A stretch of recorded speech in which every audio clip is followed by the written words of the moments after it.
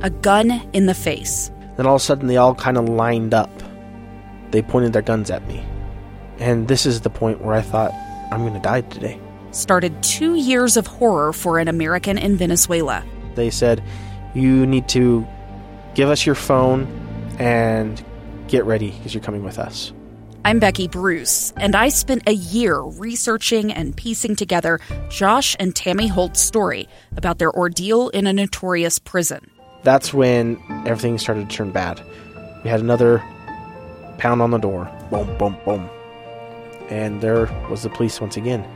You can binge all of the episodes of Hope in Darkness on KSLpodcasts.com or wherever you get your podcasts.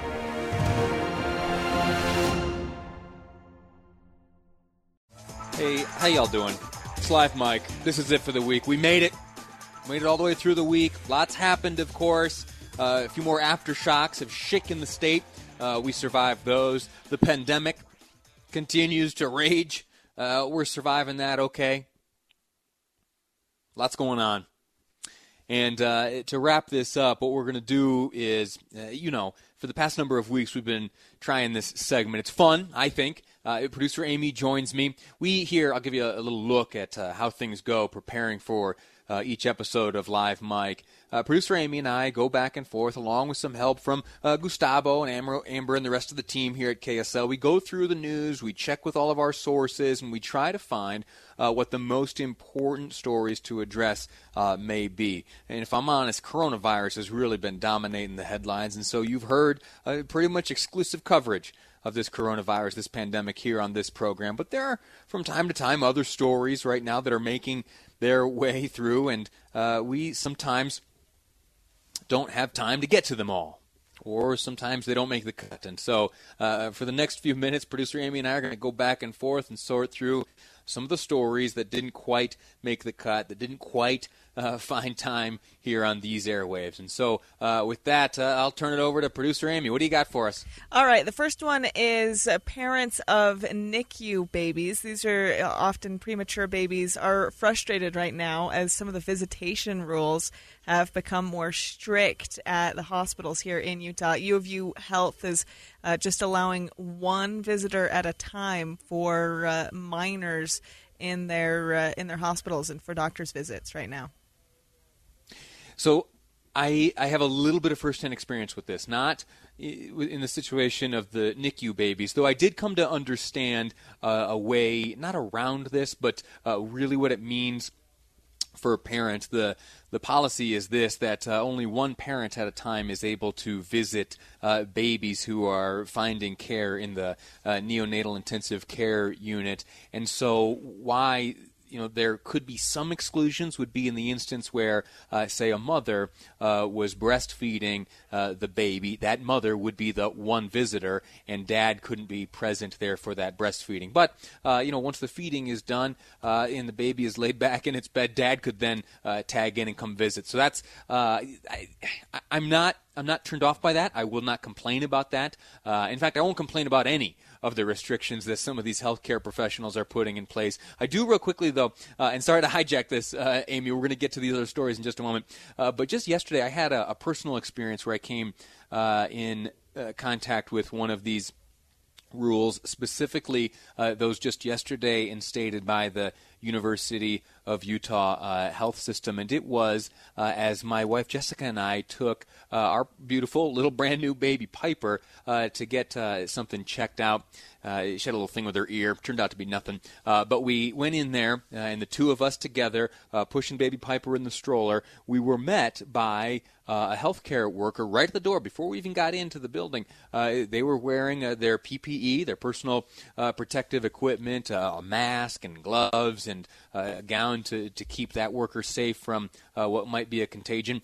And we were informed that, hey, listen, these minors, these patients here to seek care are allowed but one visitor. And so I'm so sorry to tell you that one of the two of you are going to have to sit out in the car. And so I volunteered. I sat out in the car and to abide by that restriction. And I get it, and I think it's wise, and I think it's just one of the many sacrifices that you and I are going to have to make as we combat this coronavirus. I don't mind sitting in the car for a few minutes if it's going to help drive back this this evil that we are facing in the coronavirus. All right, sorry for that rant, Amy. What else you got? Well, real quick, too, along the same storyline, for parents who have just gone and had a child and a mother has given birth, both parents are allowed during that time to be, I guess the mother is considered a patient as well there. So next story. How good is Utah at social distancing? One data company was interested in this, and they used data from smartphones, all of our phones. This was all collected unanimously, and they anonymously, excuse me. And they looked at our travel compared to before the coronavirus restrictions were put in place and after, and saw if we were doing a good job or not. How do we do? We have a C. And so they looked at the comparison was if we changed 40% drop in our activities, basically if we were social distancing, at least a 40% drop. That was an A. A 10% drop was an F. And we ended up right in the middle, basically, at 24%. So we have room for improvement. But listen, I don't want folks to get the wrong impression here. At the beginning of each episode, a live mic here this week, we have given time to Dr. Angela Dunn. She's the state epidemiologist, and for the past number of days, she's been giving us reason to believe that we here in the state are doing rather well when it comes to socially distancing one another. That, as evidenced by two little percentages that she shared, we have, first off, not experienced the exponential growth that has been seen in other places. Right now, we are amongst all of those tested, we are seeing a 5% positive rate. That is well below the averages seen elsewhere. And then this point here, this percentage, a 10% hospitalization rate remains the case. For all of those tested and come back positive, only 10% of those individuals are hospitalized or are requiring hospitalization. And a natural question is, how does that or how does social distancing contribute to this 10% hospitalization rate? And if I'm honest, it has a lot to do with demographics. We're relatively young here in Utah. Our population is younger than the average age of other places. And so the folks that are testing positive are much younger. And we are then doing, it would be assumed, that we are doing a good job at protecting the older population. Anyway, I get what this company is looking at. I understand how they've decided to chop this up. I think the best focus ought to be, though, on what we're hearing from Utah's own experts. What else you got for us, Amy? All right. Speaking of social distancing, in California on Monday, the governor scolded residents for crowding up the parks and trails where it's, according to him, almost impossible to socially distance. He added, to make it easier for you, we're going to just shut down all of the state parking lots. So in California, at least, they're watching those hiking trails and parks as well as one of the only last places where people can go out and try to have some semblance of normalcy in their lives. And that, too, is getting shut down. This breaks my heart. This absolutely breaks my heart. And it's kind of one of those things that folks brought on themselves. I have been trying to spend a lot of my own time on trails. I like to trail run, and I like to bring little Piper and my wife Jessica out into the woods or into the trails, the foothills, whatever might be available to us. And I have made some decisions to change, go to a different trail, because I've seen folks gathered up. In California, they got a lot more people out there, and they all want to be outside. They all want to figure out a way to break the monotony of being locked up inside all day long as they practice this social distancing.